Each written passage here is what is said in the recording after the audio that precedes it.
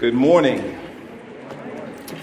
Good to see you all, particularly those of you who are guests with us. A special welcome to you. My name is Kondo. I get to serve as one of the pastors here at Mission Point, and it is no small deal that you chose to come and spend some of your morning here with us today.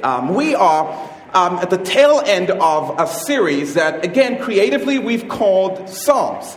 And in this series, we've been looking at some of the more well-known Psalms and just really trying to get a sense of what the Lord would want to teach us today from these ancient songs that were penned thousands of years ago. And so this morning, we're going to continue that. And next week, we wrap this series together. Now, you know, this has been a tough psalm, the one we're going to look at this morning. The Lord has been using it to mess with me, to mess with my life a little bit, and all for the purpose of freeing me, and all for the purpose of inviting me deeper into life, to more joy. And I'm confident that through this psalm, the Lord wants to do the same with many of you, to invite you deeper, to invite you into more life, to invite you into more of His joy, if you are willing to receive it. Now, let me just say by way of warning that this is a little bit more of a teachy psalm, if you will, but I think for us to get a sense of what this text means, we've got to understand some of what it is saying. And we're going to get right to work. If you have a copy of the scripture, meet me in Psalm chapter 32. Psalm 32. We're going to be in this really powerful chapter that deals with the issue of dealing with our sin. Dealing with our sin. And here's the gist of what's happening in Psalm 32. In Psalm 32, what David is communicating is this idea that, listen, you are all going to sin. You are all going to make a moral mess in your life. It's not an issue of if, it's really a question of when. So here's the key consideration. How will you respond when you sin? Not if you sin, but when you do. And what David does in this psalm is he uses his own life to tell us that there are really two ways that you can respond. And David knows because he responded in both of those ways. When you mess up, and you will mess up, there are two ways that you can respond. The first option will lead you to death. Door number one will always lead towards death. And door number two will lead towards life, will lead towards delight. And what Psalm 2 is saying is, take your pick. But please pick the door of life. So, Psalm 32. We're going to start reading at verse 1. The verses will be up on the screen. If you need a copy of the scriptures, Richie is coming up the aisles. You can just slip your arm up. Let him know that you need one. He'll get one into your hands. And if you don't own a copy, please keep this as our gift to you. But Psalm chapter 32, starting at verse 1. And we're going to look at the first 6 verses of this psalm. And here's what it says.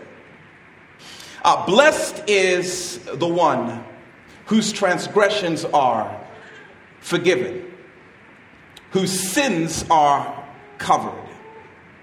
Blessed is the one whose sin the Lord does not count against them, and in whose spirit is no deceit. When I kept silent, my bones wasted away through my groaning all day long. For day and night your hand was heavy on me. My strength was sapped as in the heat of summer. Then I acknowledged my sin to you.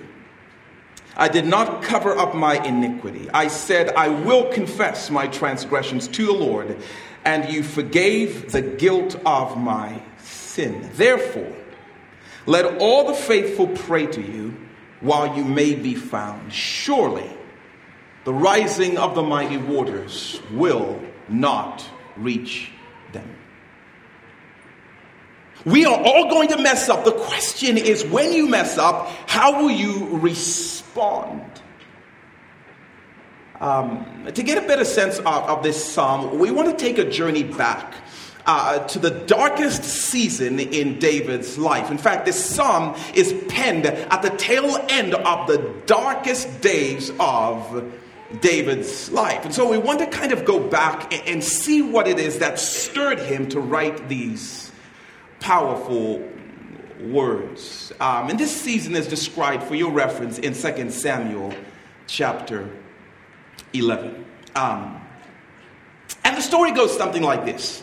One night, David, the king of Israel, he's hanging out on his private bedroom balcony at the palace, just enjoying the view. Nothing wrong with that particular place. In fact, it's a pretty cool place that he was hanging out at that time. The problem was, he wasn't supposed to be there.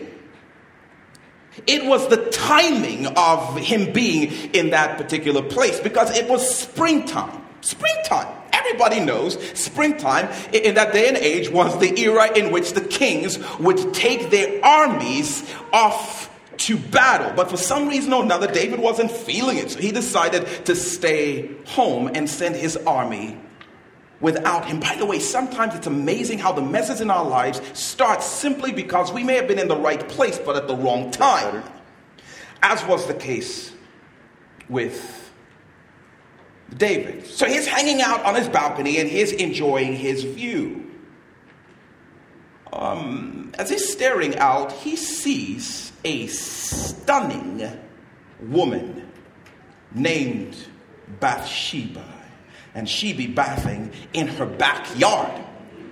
When he sees her, his man fires are stirred pretty badly, and he's convinced must have her. My life is incomplete without her. And so he does a little research, a little investigation, and he discovers that Bathsheba's husband, Uriah, is one of his soldiers who's off to war doing battle. So to him seems like a perfect opportunity. And so he reaches out and has her brought to his palace. He's the king. It's kind of hard to resist a royal edict like this. And so she shows up.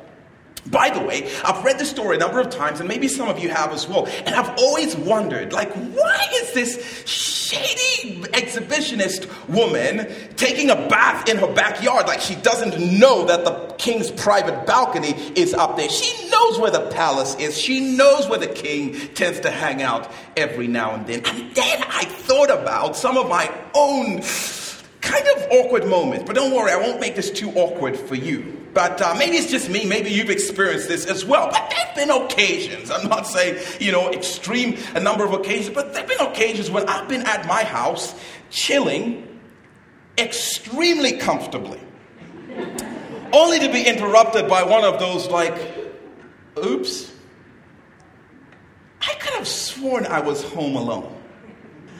I'm going to go now, And then I yell, why are you not in school? I stayed home because I was feeling sick, and Dad, now I feel much, much sicker. But you've had those kind of strange moments, and I wonder if that's not what was happening with Bathsheba. It's springtime. My husband Uriah is off fighting at war, and if my husband is off fighting at war, then surely his fierce leader, the king, is leading him into battle. So if there's any time in the year when I can enjoy a little comfort, an extra cush or two, it's now. I wonder if she expected David to be gone, but David's choice to stay home sparked a spiraling effect of decisions that eventually led to him sleeping with this woman. Committing adultery with Bathsheba, sleeping with a man's wife while the man was fighting his battle on the field.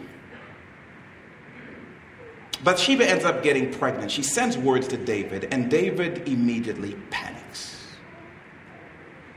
Because what he thought was a springtime fling has now become a lifetime thing, and the evidence of what he's done is growing inside this woman.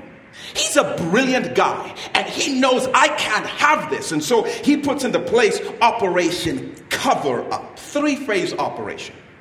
Brilliant guy. Phase 1 is the frame phase. David reasons in his mind, if I can somehow get her husband Uriah to come from war and spend a weekend at home and sleep with his wife, then no one will ever know, paternity test, that I am the father of this kid. And so he gives Uriah this major weekend hall pass from the battlefield.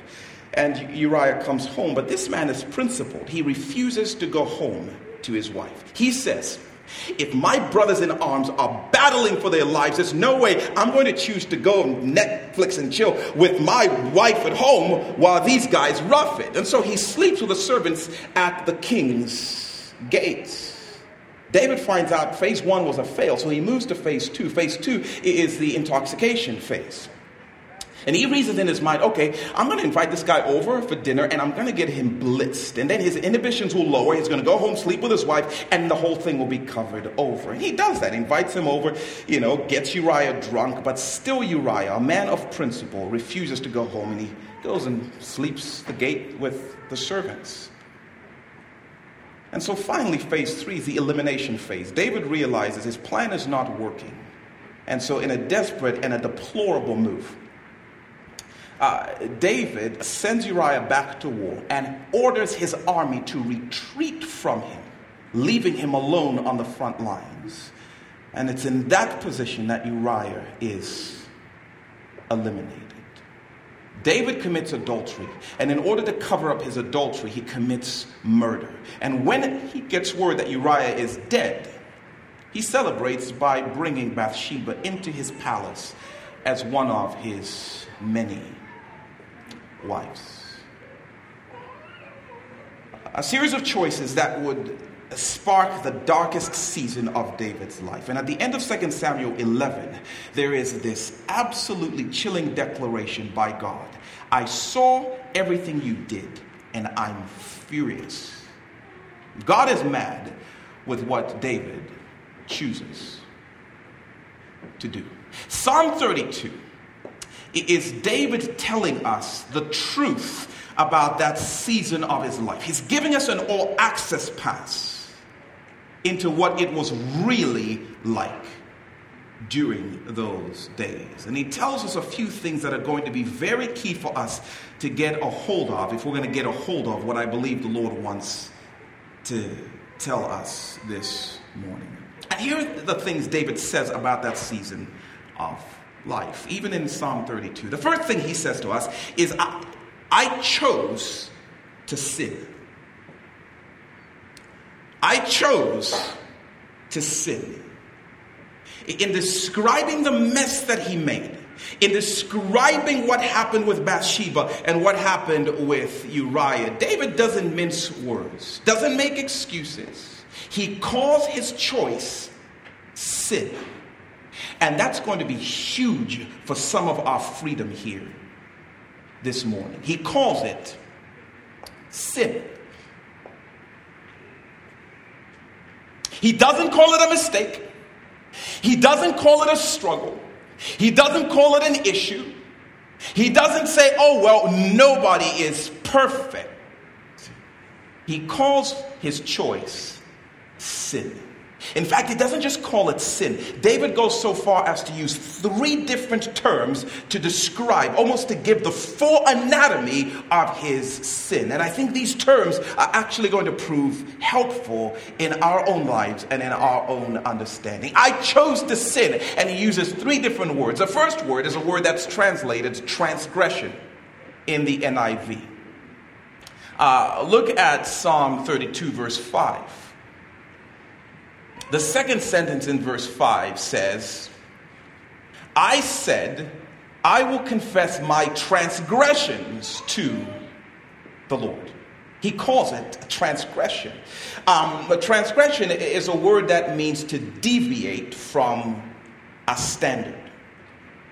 To deviate from a standard, or to violate, if you will, a standard. It's a great word. Because David is assuming that there is a standard above him that he is subject to and he's obligated to keep.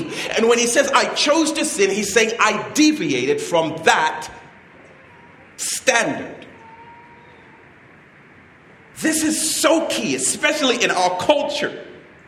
Because David would never have bought in to anything remotely resembling, well, you know, what's wrong for you is wrong for you. What's right for me is right for me. What feels good to you is good. He said, absolutely not. There is a standard that is above all of us, and we are subject to it, and we're obligated to keep this standard. And he says, I transgressed. I deviated from this standard when I slept with Bathsheba and I murdered her husband. And what David would say to us, by the way, is that every single time you sin, you deviate from a standard that is above you, that you are subject to and therefore obligated to keep.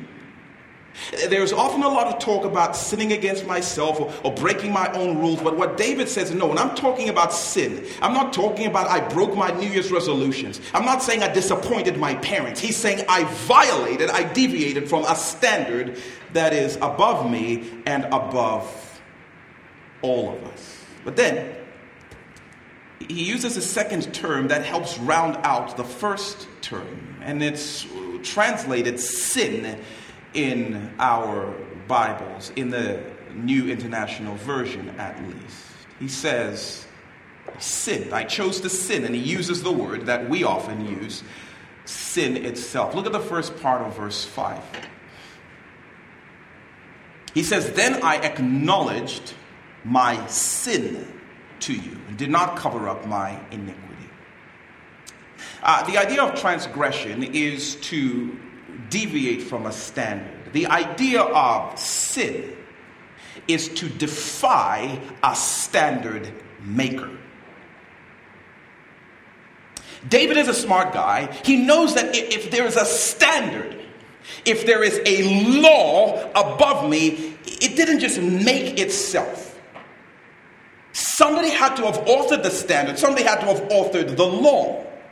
If there is a standard, then there is a standard maker. And by the way, if there is a standard that is above us that we're obligated to keep, then there's a standard maker. The standard maker must be above the standard that is above me. And when David says, I sinned, he is saying, I didn't just deviate from a standard. I violated and offended a standard maker. And what David is saying is my sin was personal. In fact, he would say to us, every sin is personal. It is poking the standard maker in the chest and saying, I'm not going to do what you have said to do. I sinned. I offended the person of God himself. This is, by the way, why it is so foolish to try and determine what sins are big deals and what sins are not big deals. What? A mentor used to say, to me, there can't possibly be any such thing as a small sin because there isn't such a thing as a small God to sin against. And David understands in this second word that every sin is a personal offense against God. And then he gives a third term to describe his choice to sin. And he uses the word iniquity. Not a word we use commonly in our daily conversation. But look at the first part of Psalm 32, verse 5. Again, he says, then I acknowledged my sin to you and did not cover up my iniquity. Transgression is to deviate from a standard. The idea of sin is to defy a personal standard maker. And then here he uses the word iniquity, which means to deserve a legal sentence. To deserve or to carry a legal sentence. It's a word that communicates legal guilt. I've disregarded a law. I've defied the person who made the law, and therefore I deserve the sentence that comes with breaking the law. David is saying, I was guilty and I carried a sentence because of my adultery and the murder that I committed. Every sin earns a legal declaration of guilt. Every sin. This is so important, again, for us to see and to understand because of the culture in which I live, the culture in which you live. Biblical guilt, which is the word David is using here, it's a legal declaration. It's not an emotional experience. See, because oftentimes we'll say stuff, and I heard this growing up. We'll tell our kids stuff like this. Like if you go and you sleep around, and then you party sinfully, you're going to feel so guilty. And then they do it one day, and they don't feel guilty. Then they think a number of things. You are lying, and they must somehow be exempt from whatever God says. But what David is saying is, no. Guilt is not an emotion. It's not a feeling. It's a fact. It doesn't matter whether you believe or you don't believe that you are carrying a sentence. You are still carrying the sentence. I don't have to feel like I have an unpaid ticket to have an unpaid ticket. David is saying, no. When I chose to sin, I earned a legal sentence because of my sin. Every sin makes you legally guilty. And as we've talked about here, even in the recent weeks, the legal sentence for every sin is death.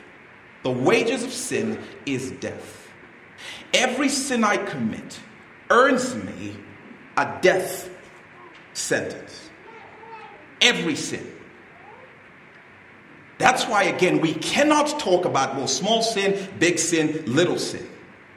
Every sin carries with it a death sentence. David is saying, I deviated from a standard. I defied the standard maker, and I deserved a death sentence. In fact, I was carrying a legal sentence of guilt. I chose to sin.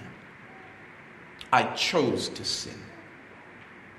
But what he tells us in this chapter is my choice to sin wasn't actually what plunged me into the single darkest season of my life. No.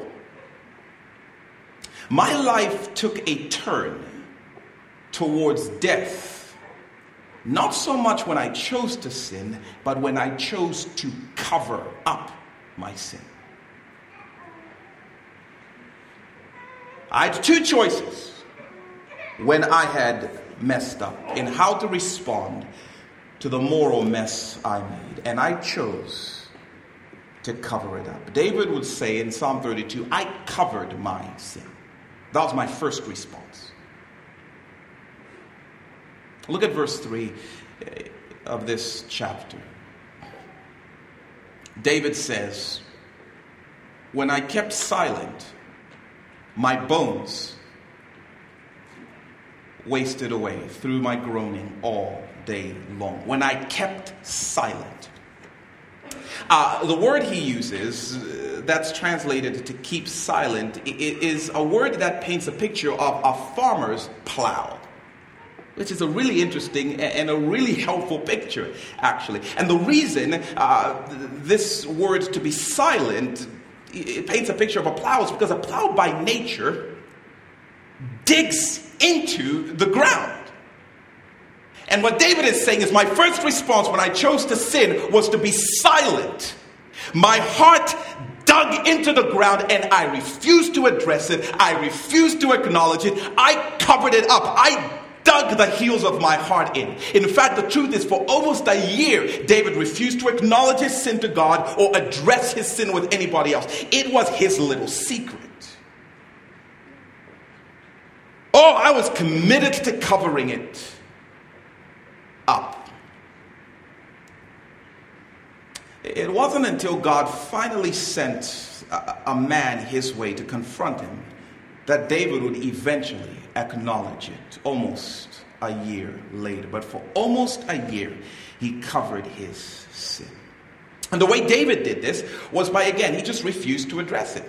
He refused to admit it.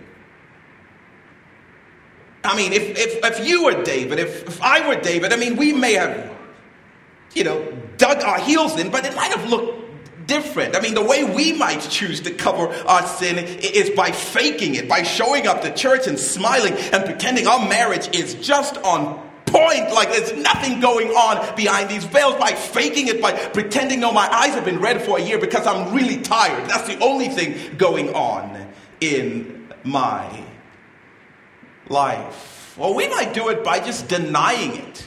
I mean, it's not technically a sin.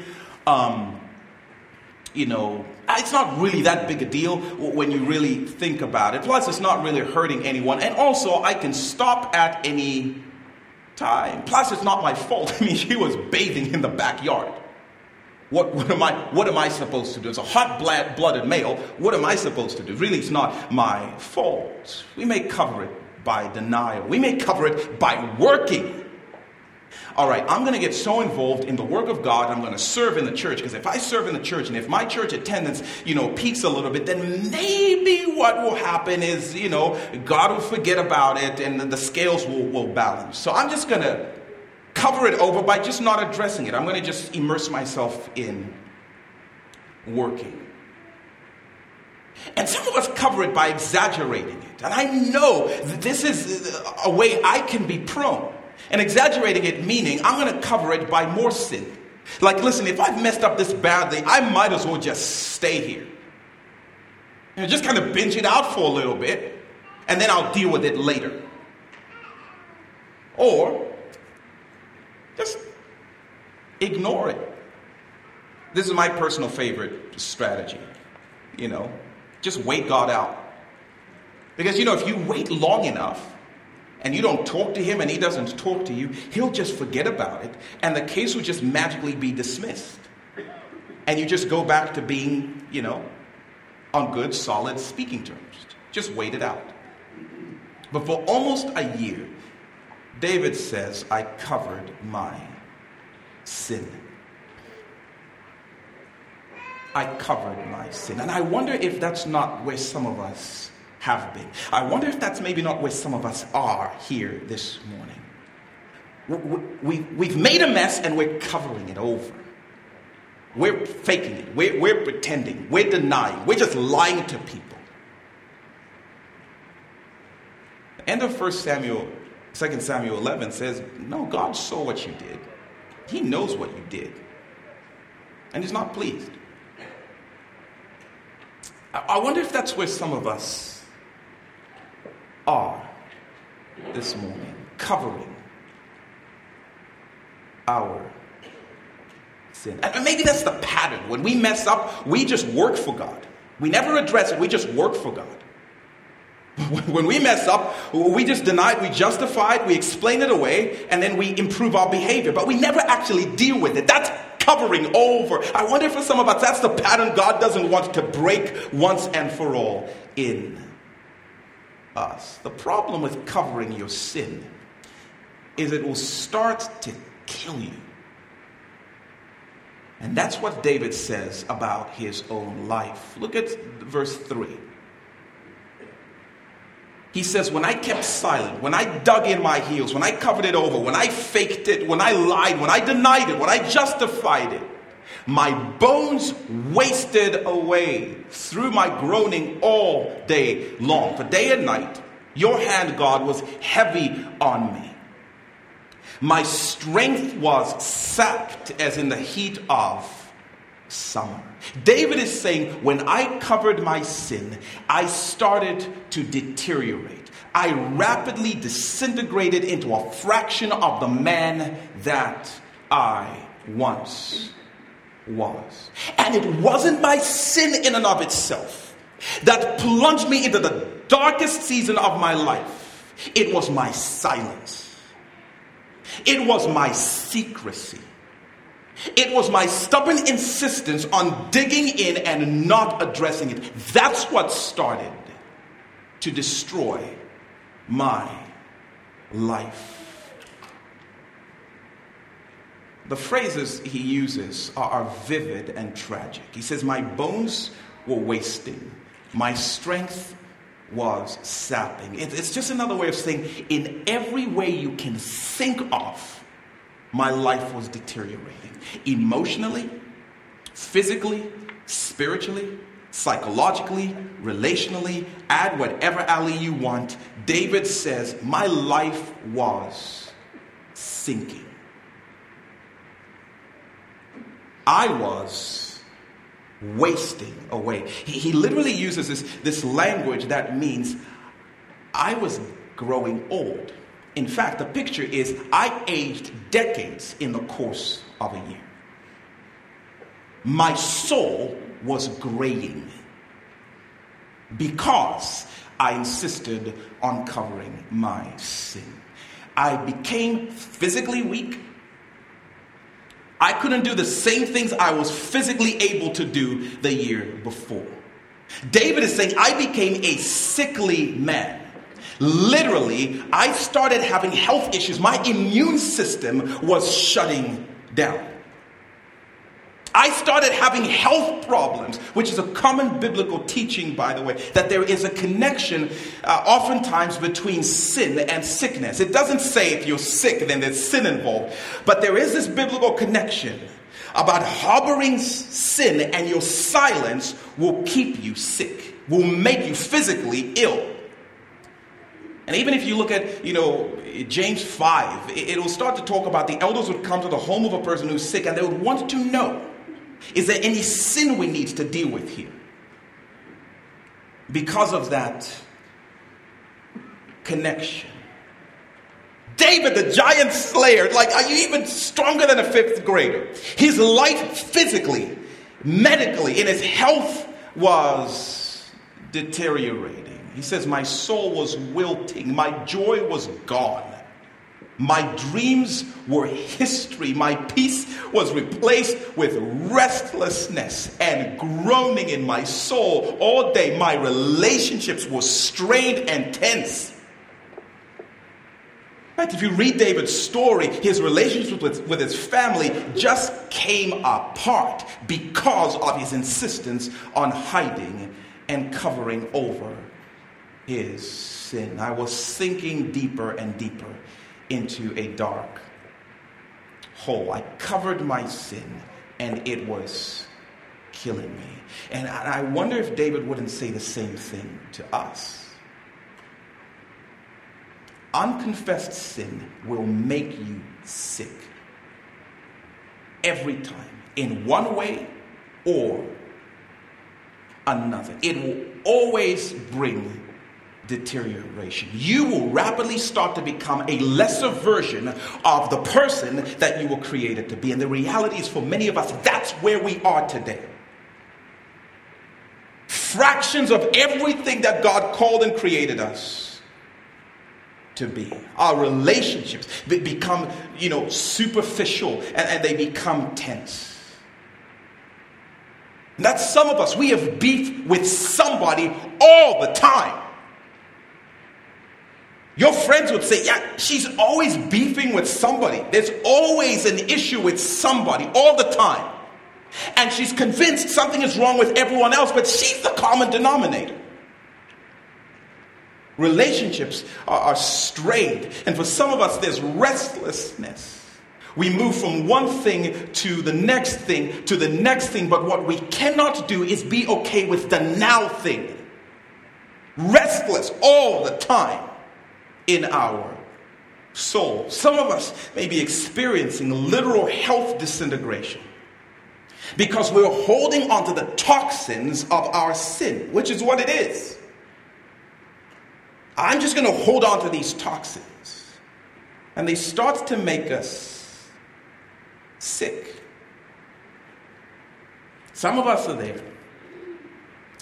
And David will tell us, if you choose to stay there, trust me, your sin kept secret will kill you. It will destroy you. If your pride insists on putting on a front so people have a certain perception of you, which is my problem. If your privacy insists on keeping people out, because my business is my business and your business is your business. If your pleasure insists on saying, if I confess this, if I deal with this thing, then I have to stop doing it, I have to get rid of it. I don't want to get rid of it. You will gradually disintegrate. And that may be where some of us are in our patterns. It will eventually kill us. James 1 says, when sin is fully grown, it gives birth to death. Thankfully, that's not how this psalm ends. Thankfully, that's not how David's story ends. And thankfully, our stories don't have to end in a place of sickness and disintegration and deterioration. David offers a second door, a better option. And he can offer it because he took it himself. About a year into his silent decay, God, who is so awesome, church, always does it. He sends David a lifeline. Always does. In your deepest despair, in your darkest season of deterioration, God will always send you a lifeline. And for some of us, that's what church is for you this morning. It is God in His grace sending you a lifeline to pull you back into places of life, to pull you back into places of joy, to bring your dreams to life again, to even restore your physical health, to bring health to some of your relationships. God offers David a lifeline. He sends a guy named Nathan to come and address David's sin, to confront David's sin, which is a risky proposition. When you come to a king and say, I know what you did. Who else knows? Just me and God? All right, well. But no, in this particular moment, David is so tired of the weight he's carrying and the aging of his soul that he finally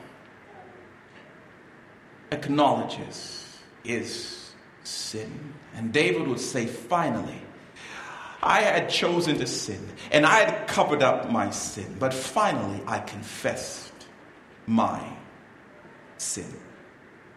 Look at verse 5.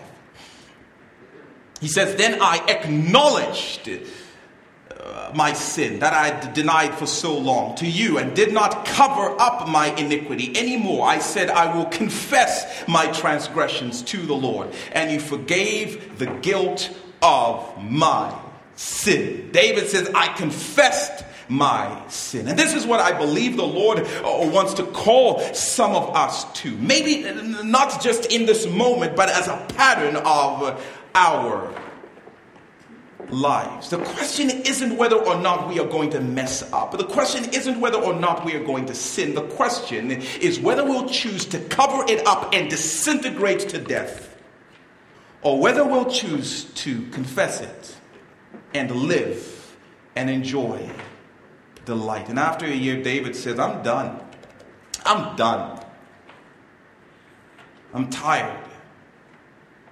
And he did what he would beg the rest of us to do immediately. He confessed his sin. The word confess literally means to say the same thing. We would say in our contemporary language, to confess is to agree with something that someone else says. To agree with what a person says. So when God, the holy judge, when God, the holy standard maker, pulls you as a defendant into his courtroom and he says, you deviated from my standard, you violated my law by doing this thing, and he asks the question, how do you plead? Confession is pleading guilty every time. It's agreeing with God's statement, agreeing with God's standard and saying, you are right, I am wrong. I did the exact thing that you said. You're right. It's to agree with God. That's what confession means. David says, I started living again when I agreed with God that adultery and murder was sin. I agreed with God. And God has been asking some of us for a while, will you finally agree with me that I am right, that my standard is right, and that what you have done is sin? Would you agree with me? cover up and the silence is our attempt to say, well, I agree, but I'm not going to say I agree. Or now I don't agree because technically, God, it wasn't sex. No, but technically, and we'll cover up in many ways. And God, I think, has been saying to many of us, even for a while now, would you just agree with me? Would you agree with me that this habit of bad-mouthing your boss is sin? Would you agree with me? Your coworkers might laugh at it, but the reality is it's keeping you sick. Would you confess that? Would you agree with me? Would you agree with me that holding on to this bitterness against this person is sin? It doesn't matter what they did to you.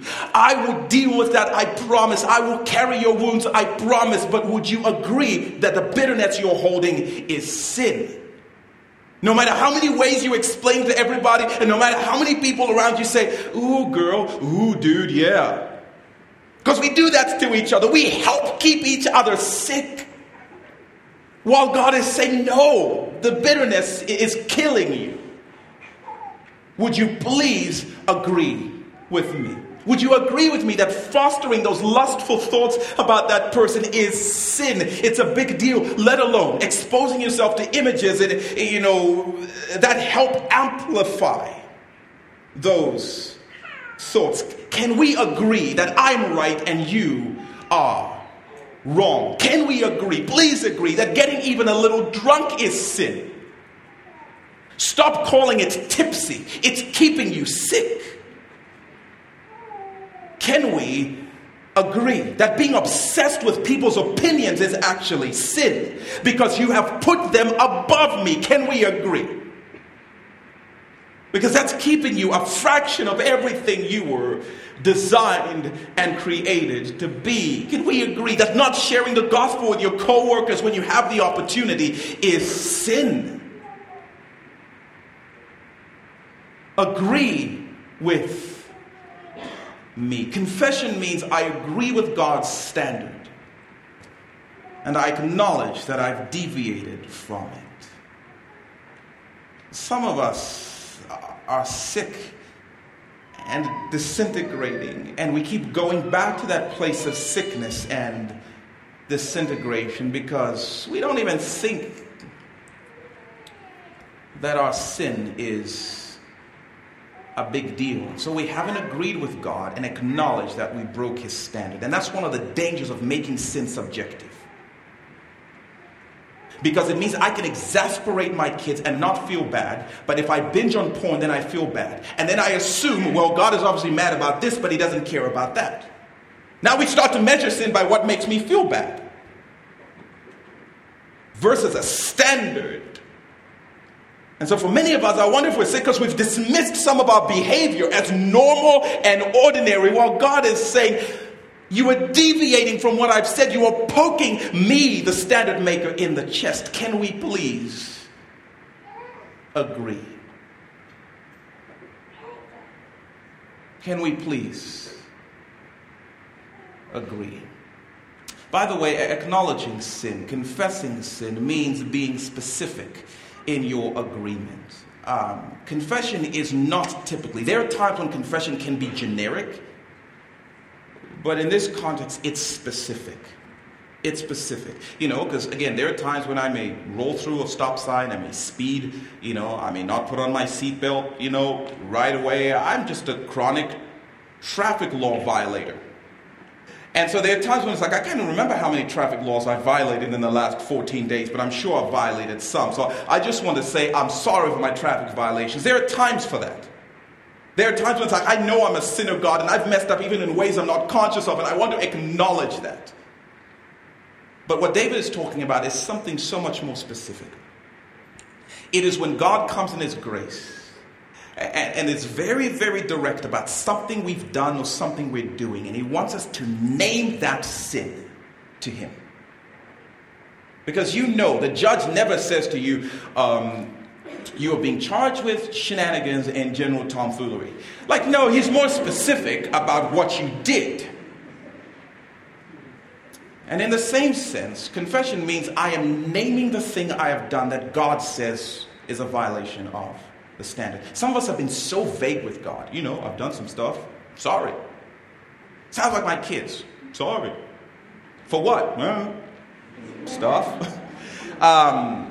There's power in specificity. That's why David says, I acknowledged it. I named it. I called it what it was. And another element to confession is owning it. David owns it.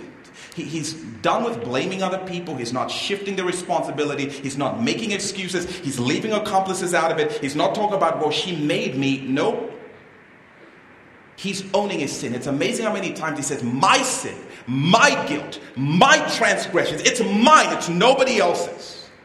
There's power in that. Naming it and owning it. But David would say to us, I confess my sin, and I would beg you to do the same. Do not stay sick. But if you don't confess your sin, there's no healing. Without confession, there is no life. In verse 5, David says, there's a better option. When I finally confessed, God immediately forgave. God was like, I've been waiting a year for this moment. You've been holding on to your sin. I've been holding on to this forgiveness with your name on it, boy. It's about time. Immediately I confessed, God forgave. I love that. That's the story for some of us here this morning. And he says, God covered me. This is a powerful picture of forgiveness. Verse 5, then I acknowledged my sin to you, and I did not cover up my iniquity. I said, I will confess my transgressions to the Lord, and you forgave the guilt of my sin, he says. This is so awesome, and you won't believe it. But David uses 3 different words to describe forgiveness. The first word is a word to cover. It's translated, it means to cover. It means to hide or to conceal something, often used of putting on clothing. It's to cover. The second word he uses is the word to close. It's a word that means to close, and it's the idea of dismissing or disregarding something. It's legally the idea of throwing out a case and burning the file. And then he uses a third word that means to carry. It's a picture of lifting a boulder off of something. To carry. Metaphorically, it's the idea of lifting and taking someone else's responsibility as your own. Woo! David is preaching now. Because God offers you a deal that is absolutely mind-boggling. I don't know if you knew this, but there are 3 words he uses to describe sin. And there are 3 words he uses to describe forgiveness. And then what he's saying in this offer is when you uncover your defiance against God, God covers your defiance with his grace. When you uncover your sin, I cover you. That's the first picture he paints. When you unveil your shame, I clothe you with my righteousness. When you stop covering for your sin, I can finally cover it with my perfect covering of grace. And when you acknowledge that you broke my standard, I immediately, the second word means to close. I close the case. I dismiss all charges and I burn the file. What sin? There's no record of that sin here. Case has been closed. And the third term he uses is this idea of when you own the guilty sentence that you deserve. I lift the boulder from your soul and I carry it for you. Remember that guilt that was on you? When you own it, I lift it. And that's what the cross is. It's Jesus Christ carrying the boulder of our sin so we don't have to carry it anymore. Would you just agree? Would you just confess? Would you please let dreams live again? I want them to. Would you please enjoy the freedom and the joy that comes with knowing your case has been dismissed, your shame has been covered, and I've carried the weight that you deserve. I'm going to ask John to come out. We are going to just take a few moments to share and enjoy communion together. But we just want to take a couple of moments where you are to process with the Lord. There is this offer of forgiveness immediately. But what God is asking is for you to agree with him that what you have done, the specific thing you've done, is sin. So that he can lift it, so that he can cover it, and so he can dismiss your case. And I want to give you a moment, regardless of where you are with the Lord. Maybe you've never done this. This is the moment, this is the morning to say, God, I confess, you're right, I'm wrong, and I want to be free of my sin. I just want to give you a moment to talk to God where you are. And then I'll lead us in a few moments of communion. So let's spend some time talking to him regardless of where you are. Lord, I pray that even as your people, maybe for the first time in a long time, are willing to acknowledge and stop covering and stop defending and stop justifying. Lord, we just praise you that even as we acknowledge that, you are raining forgiveness down in this place. Every sin we commit carries a death sentence. And yet, Lord, you are willing to defect that sentence and to deflect it to the person of Jesus Christ. And we praise you for that.